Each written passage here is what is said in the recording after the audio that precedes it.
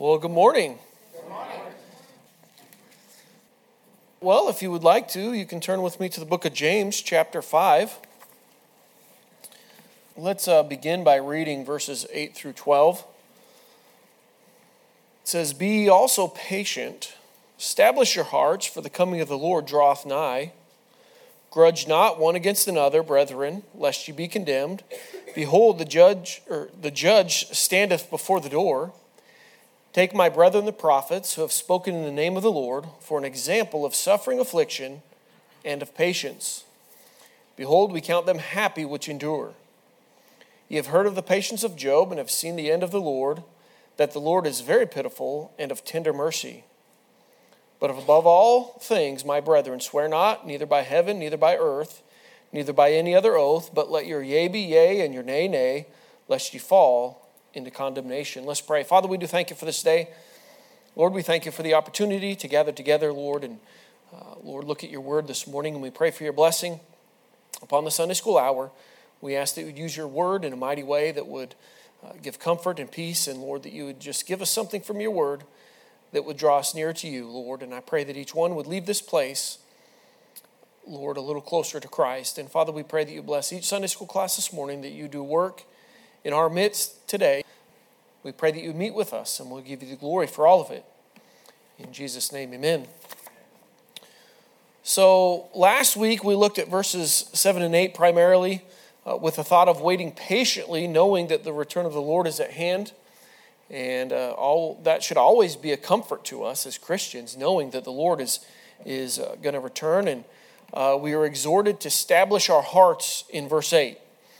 And we looked at the idea, or we understand, to establish our heart means to set it fast or to turn it resolutely in a certain direction, to be committed to the Lord. And we talked about the idea that we should commit ourselves to laboring in the harvest until He determines. We need to resolve to serve not until we think it's time, not until we begin to get wearied, but until the coming of the Lord, or when the Father decides that time is. So we need to be established. We need to be set. We need to decide and to determine that we are going to set our affections on the things above and to look to the Lord in that matter. And that will help us be patient. When you have a focus, oftentimes we get impatient when we're not focused. And so this morning we're going to look at this idea of comfort and hope in affliction. And the scriptures will help us establish our hearts. I believe that. Here in verses 10 and 11, James gives us an example of those that have patiently endured despite afflictions. He gives us shares the examples of the prophets and of Job. But if you would, turn with me before we look at some of these things to Romans chapter 15. Romans chapter 15. Not too far back in the New Testament here. We're just going to look at one verse and look at a couple thoughts under this idea of establishing our hearts. And as we look to the word of the Lord, we find comfort and peace. In verse 4 it says, "For whatsoever things were written aforetime were written for our learning, that we through patience and comfort of the Scriptures might have hope." And so as James begins to give us some examples of the Old Testament saints, if you will, of what they have endured, we know that God has given us the Scriptures and the examples of those that have gone before us to encourage us. We can find comfort in knowing that we're not the only person that's gone through these things. And we can find hope, understanding that the end of the Lord is good. God has taken care of His people. Listen, we have the benefit of going back and learning of things others endured and how they fared. Often, many of these saints did not have that same benefit. They were going through it that we might learn from them. And we have a great advantage, I would say, that many of those who have gone before us did not. Especially given that we have the full canon of Scripture today. We have the Old and the New Testament. As we see the patience of those that have gone before us, we learn some things. As I mentioned, we learned that we are not the only ones to suffer. There have been many folks that have gone before us that have suffered. In verse 10, James tells us of those prophets that have spoken in the name of the Lord that suffered affliction. Those that have gone before us that had labored in the harvest, those that had labored and spoke for the Lord, they were faithful, yet they still went through affliction. We know of folks like Jeremiah. He was imprisoned and thrown in a miry pit. We think of Micah imprisoned. Zechariah, he was executed. He was stoned to death. And so we have these examples of prophets that have gone before us, and they've been faithful to do what God has asked them to do. And they were afflicted in that. Some of them to the point of death. Yet they remained faithful. We can get grumbling over far less today, I would say. And then I think we're even more blessed that we have the New Testament writings, the New Testament scriptures to benefit from. We have examples of those like John the Baptist. I was reading about Stephen yesterday and how he was brought before the council, and then they took him out and killed him. We have Paul, and listen, we have Jesus himself as an example in Scripture of one that suffered affliction. Knowing that we're not the only ones to suffer is comforting. Listen, it's comforting to know. Listen, there's people in this room that are suffering. There's people on the other side of the auditorium this morning that are suffering, and they might be suffering in a very similar way as you. And so I encourage you to fellowship with the people of the church. You'll find some comfort in knowing that there's other people in similar circumstances. And listen, they can share what God's doing in their life to help get them through, and it will be an encouragement to you and you to them. Is that not why we're here today? Amen. To exhort one another, to encourage one another. That's why we haven't forsaken to be here this morning. And so it's comforting. Listen, I want to remind you, God has not forsaken any of his people. Amen.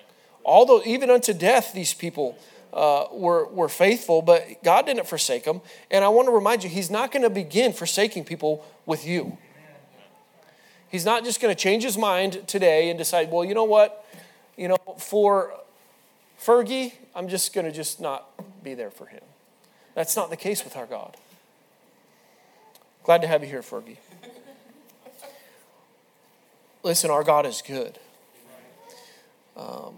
We learned that it's a blessing to endure. Look at verse 11. I think this is interesting.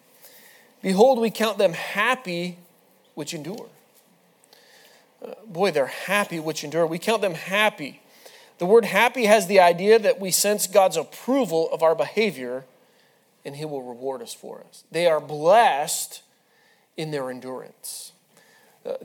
As we saw, those prophets that were speaking for God, they were doing what God had called them to do. They were being obedient to what God had for them, and consequently, they were happy.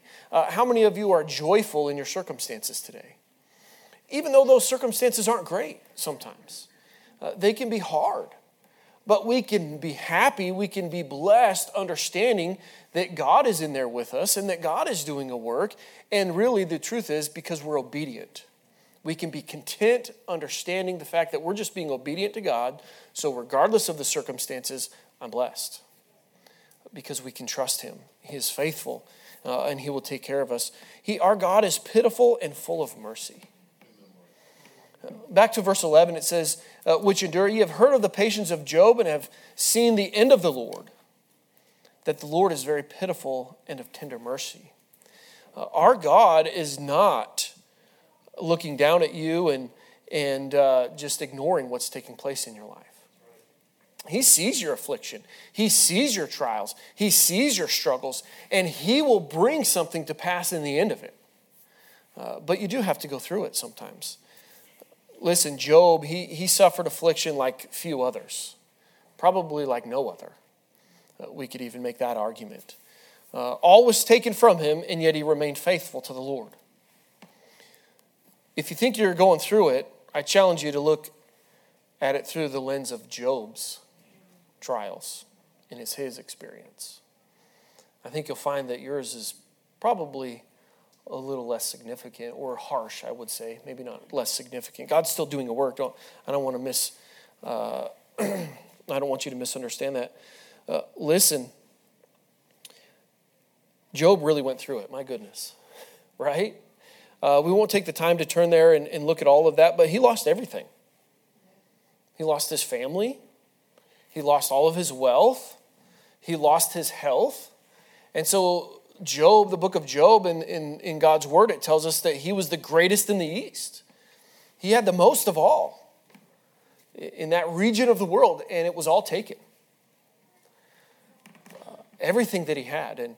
And I was thinking, as I thought about that, just the man that had everything. If nothing else, when you get sick and you have those things, maybe you have the best access to the health care. But here he is with broken pots scraping his boils, his wounds, and he lost everything. He was in a miserable situation. He was really going through it. But listen, there was a great blessing in the latter end of Job. And in verse 11, we count them happy which endure. You have heard of the patience of Job and have seen the end of the Lord. And so don't ever forget that God's doing a work, and you might be struggling. You might be going through the difficulties, but you're not at the end yet. And we see in the end, the Lord is very pitiful and of tender mercy. He is looking down at your affliction. He understands the things that you're going through, and he is going to work those things out for your good. Job 42:10 says this, and the Lord turned the captivity of Job, and when he prayed for his friends also, the Lord gave Job twice as much as he had before.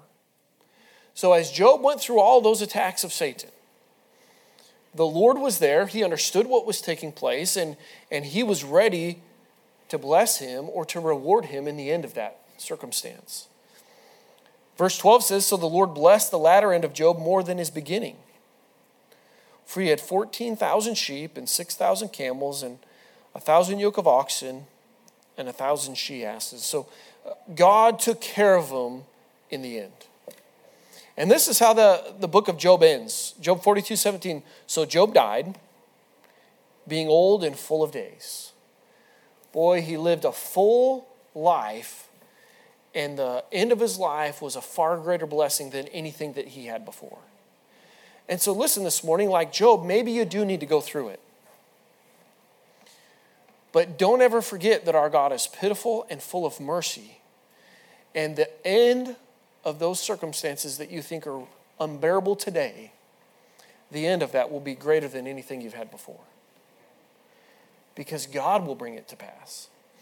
So don't get impatient. There's blessings for those that go through it. The Lord is pitiful. He does not see our affliction and look the other way. That's not our God. He understands what's taking place. He will bless us for enduring, but we must be patient. We must be patient. Matthew 5:10 through 12.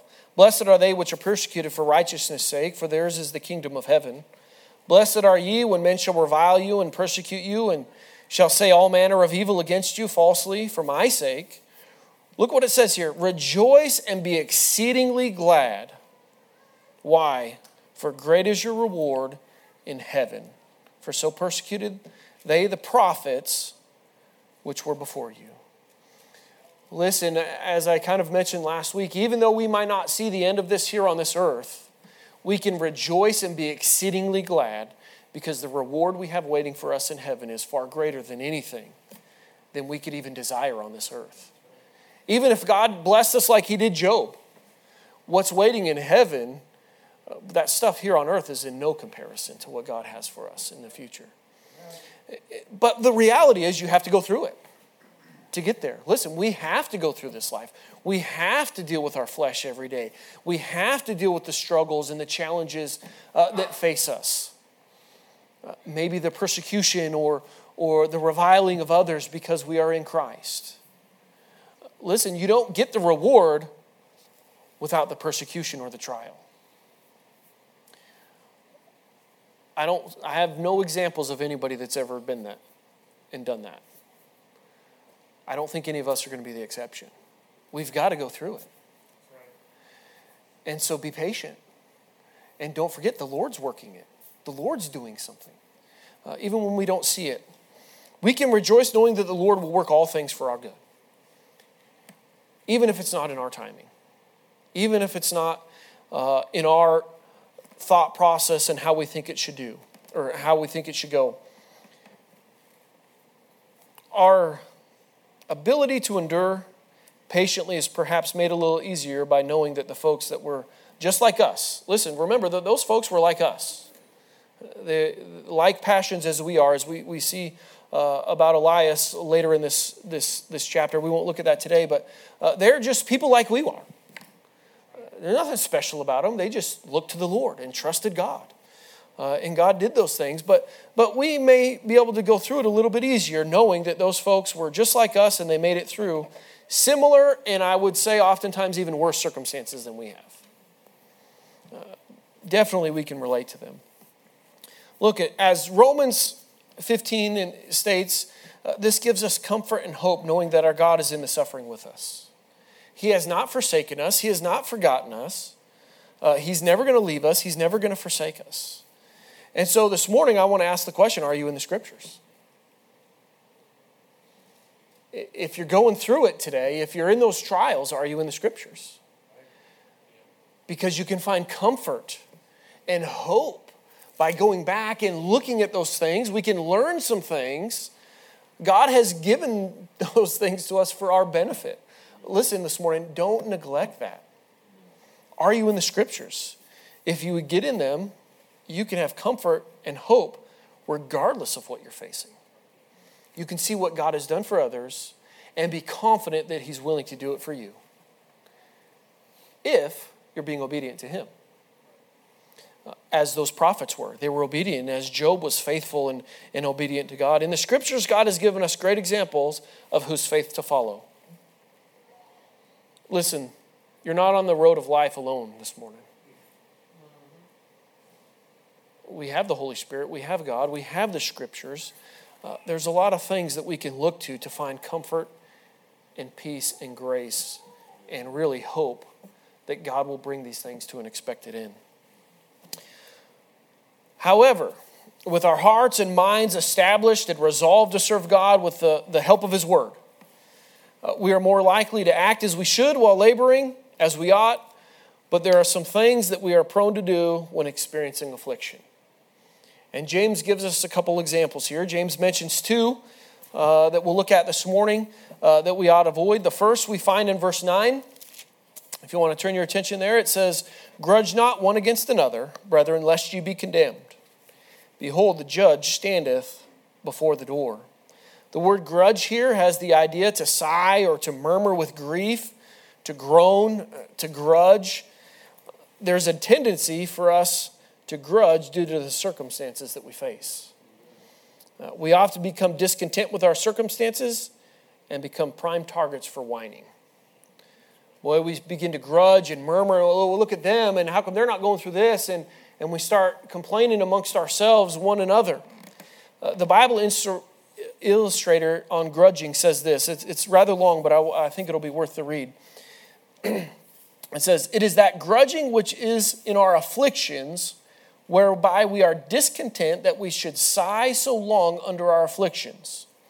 And the wicked which afflict us should so long escape unpunished, and so in our hearts through impatience complain hereof to God." Look at what this says. I thought this ought not to be in the saints of God, who ought to be renowned for their unspeakable patience. Boy, are you known for your unspeakable patience? It continues, "Whose bounden duty is to pray even for their enemies, to wish well to them which have done them injury, and to commit their cause to Him that judgeth righteously, which is God. And if this moderation and equity of our minds is to be showed towards our enemies, how much less ought we then to grudge against another Christian brother? If everyone gives some offense unto another, shall we complain to God in the bitterness of our hearts? Shall we desire revenge from God against them? And shall we not all then perish? For no man liveth without some offense giving. The grudging proceedeth from impatience. Argueth discontentment of the mind, causeth mutual complaining unto God. and desireth revenge against such as have done us injury. Which thing is far from the excellency of the dignity of a Christian, whose patience should be such as where others through impatience accuse one another, either to God or men. Yet they should not so much as murmur in their minds, grudge to themselves, fret or grieve in their inward parts, much less complain indeed through discontentment and impatience, howbeit they have sustained injury. So those theologians are much more educated and eloquent than I am. Here's what I have to say. As believers who claim to be followers of Christ, we ought to suffer silently. We have no excuse to grudge and to murmur and to complain against others. And if you want to turn here, we can. I'm going to read 1 Peter chapter 2, 19 through 24. I think it would be good if you would turn there just to get your eyes on these verses. Because I think sometimes we feel justified in our discontentment. But the reality is we never should. 1 Peter chapter 2, verse 19. For this is thankworthy, if a man for conscience toward God endure grief, suffering wrongfully. For what glory is it if, when ye are buffeted for your faults, ye shall take it patiently? But if when ye do well and suffer for it, ye take it patiently, this is acceptable with God.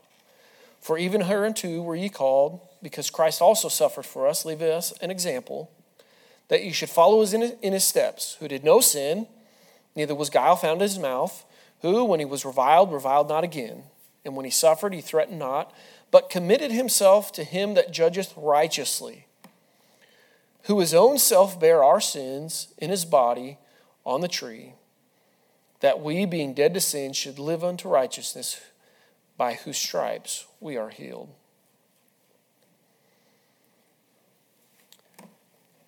Listen this morning, we have no reason to begin grudging and complaining and whining about our circumstances. It's acceptable with God if we would just take it. Take it patiently, without whining, without complaining. Not only should we just do it because it's the right thing to do, but we have a good reason not to do. And that verse says, lest ye be condemned. We are subject to judgment if we begin to become impatient and start grudging others. The judge standeth before the door, it says there. The idea here is the judge is near at hand. He is near and taking account of those things and will hold us accountable for our grudging or murmurings. Listen, God is not pleased with grudging and murmuring. Again, we can go back and look at the people of Israel, and when they begin to murmur and they begin to complain and they become impatient with God, and God deals with them very harshly. And again, be in the scriptures, and you can see that, and it's an encouragement. Hey, I don't want to go down that road. I don't want to bring the judgment of God on my life because I'm being impatient and discontent with my circumstances, and therefore I begin grudging and murmuring and whining about things. Listen, nobody likes a whiner. I've raised 3 boys, and praise the Lord, God's doing the work, and there's a lot of work to be done yet, but I'll tell you one thing that I could not stand in my home was a whiner. And when them boys start complaining, oh man, Lord help me not to whip him in the flesh. I'll tell you that. It's just one of those things. And I feel like God is similar in that characteristic. He does not like whining and complaining. He has given us so many promises. He's so trustworthy. And regardless of what we're facing, there's no excuse that we have to start whining and complaining. He is going through it with us. He will bring the end out better than it was before. We just have to be patient and trust him. Don't bring the judgment of God on your life because you're going to complain about something. Take it patiently. Take it silently. Listen, go to God. We're not going to look at this verse today, but look at verse 13. Is any among you afflicted? Let him pray. Take it to God. Don't start whining about it. If you're going to whine to God in prayer. But don't start taking it out on the brothers and sisters around you and grudging and thinking things are going to get better. It's not. Has it ever helped? Not in my experience. It does no good. It brings judgment. Then the judge is at the door. He's taking account. He's listening. He hears it. It's not going to go unseen. And so this morning, we had a mess of notes this morning. I think we'll get through it. The second thing James warns us to avoid here is to swear not. Look at verse 12. But above all things, my brethren, swear not, neither by heaven, neither by the earth, neither by any other oath, but let your yea be yea, and your nay, nay, lest you fall into condemnation. And so James appears to be echoing the teachings of Jesus in Matthew chapter 5. You can look at Matthew chapter 5, verses 33 through 37. Jesus gives a very similar command there. But in this passage here that James, it's of such significance that James says this, above all things. It says, but above all things, he opens up verse 12 by saying, this is of especially careful point that whatever else is done, let not this be done. Above all the other things, don't do this. Do not swear. And so many Jewish people in the time of Jesus made distinctions between these binding oaths and these non-binding oaths. Oaths that did not include the name of God were considered non-binding. And to use such oaths was a way of crossing fingers, right? So if you didn't use God's name, if you swore by something other than God's name, it was kind of like a little kid crossing his fingers behind his back, right? And when he's telling a lie, right? And so I think James and the Lord is getting after the intent that there was no intention to do what you're committing to do, and you're making a false oath. And so that's the idea here. And so there was no intention of being upright in the dealings here. And James simply says these kinds of oaths ought not be so in Christians. And so this was no doubt common amongst the scribes and those of the day, the Jews of the day, and it was very common for them to make a commitment or to make an oath or to swear by something other than God with the guise that I don't have to keep it anyway. And they were being deceitful, right? Maybe it was a stranger that wasn't a Jew that didn't understand this culture that they had, and so they could cheat people out of things because they didn't invoke the name of God in their oath.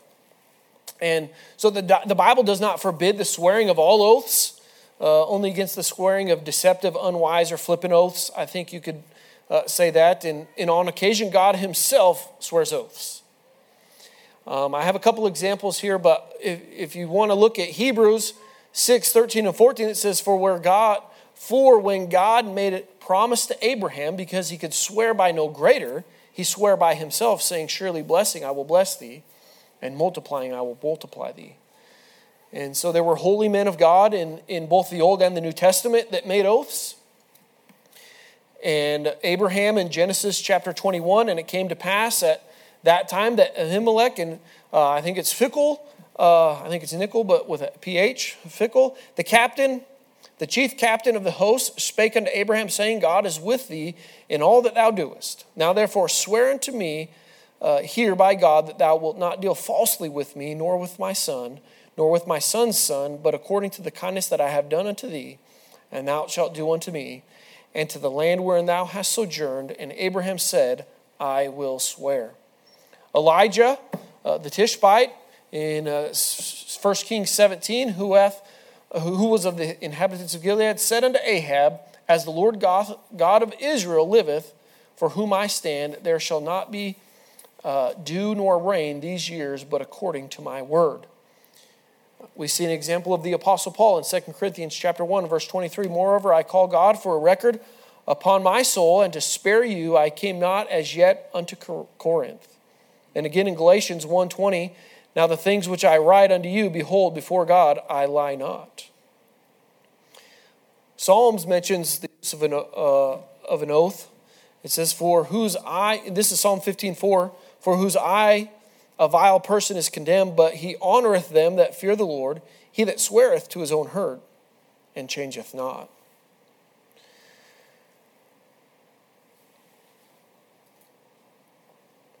The need to swear oaths or make oaths beyond a simple and clear yes or no betrays the weakness of one's word. I think in our culture today, we would say that, right? You know, if you got to say, I promise, you know, why don't you, if you're going to, we'll get to it here, but it says, let your yea be yea and your nay, nay. Just say what you mean and keep your word. And we saw there in Psalms, sweareth to your own hurt and changeth not, even if it's inconvenient, even if it's not what you thought it was going to be. But when we do that, it demonstrates there is not enough weight in one's own character to confirm their words. And so oftentimes these guys were trying to deceive people in these oaths, and they were trying to invoke something different than their own character that would try to make somebody think it was a binding agreement even though it wasn't. They were being deceitful. They were being liars, is the bottom line. And so, as Christians, our yea ought to be yea and our nay, nay. Simple. We, out of anybody in this world today, if we tell somebody we're going to do something or we're going to commit to something, they ought to be able to take our word at it. And listen, sometimes if we do fail and we do make a mistake, or maybe for some reason that's out of our control, we can't keep a commitment, we need to go to those individuals that's affected by that and say, listen, something's come up or this circumstance has changed. Regrettably, I'm not going to be able to do whatever I committed to you that it is. And so, listen, be honest. Be straight when you make a commitment. Don't be like these fools in the New Testament that were making oaths that really they had no intentions of doing the right thing in honoring God, in honoring their word and the commitment they had made to people. And James, again, he closes this verse with a similar to verse 9. It says, lest ye fall into condemnation. This lack of character will expose us to judgment. Again, God is going to take note of your lack of character and your sinfulness, and that ought to motivate us the more to ensure we are speaking with integrity. Listen, God's keeping track. Even if you were to make it a commitment and make a business deal or something and you get away with it and you rip somebody off, God knows. And there will be judgment for that. You will fall into condemnation, the Word of God tells us. So this admonition, as I kind of looked at it and was looking, and some of the commentators, they seemed that it was out of context with the passage here. And these are just study notes I'm sharing with you. And some make the claim that James, he kind of jotted this down as an afterthought to emphasize the same warning in verse 9. But I don't know, it seems to fit well with the idea that when we are under affliction, we may be more prone to swear oaths or to try and get ahead rather than to looking to God for our provisions. We start to get into transactions or business deals and make commitments because we have a lack of faith or we're impatient with what God's doing. And so it seems to fit pretty well with me. And I would like to think that the Holy Spirit that inspired James knew what he was doing. So anyway, those are just things. Sometimes you read commentaries and you're kind of like, I don't know what this guy's really getting at here. But listen, though we may find ourselves excited or not find ourselves excited about our circumstances at times, we ought not act in the flesh and begin to grudge or to make false claims or to swear falsely. But we must remember we can be happy or count ourselves blessed if we're just going to be obedient to the Lord. Listen, the Lord is working through the circumstances to bring an expected end. Don't act out in the flesh. Don't get impatient. Don't begin grudging and making false oaths. Listen, God help us to endure patiently. Let's pray. Father, we do thank you for this day, Lord. We thank you for your word. I pray, Lord, that you'd bless it. Help us, Lord, to be the kind of Christian, Lord, that the Word of God teaches that we ought to be. Help us, Lord, to be happy and rejoicing, knowing that you're working in our circumstances to bring things out for our good, Lord, and really for your glory. And Lord, it's just a pleasure and an honor to be a part of what you're doing. Help us, Lord, to remember that. And I pray that you just give us comfort and patience as we go through things. And Father, I pray that you would, Lord, be with the morning service. We ask for your Holy Spirit to meet with us today. We pray that you would just do work in our midst. Lord, there's needs here today. Lord, those that need Christ, we pray that you work in their heart, help them to see their need of a Savior. Lord, the Christian today that has a struggle, that's afflicted, Lord, I pray that you just touch their heart and help them, encourage them, strengthen them. I pray that the brethren would be encouragement as well. And Lord, we'll give you the thanks for all you do in our midst today. In Jesus' name, amen.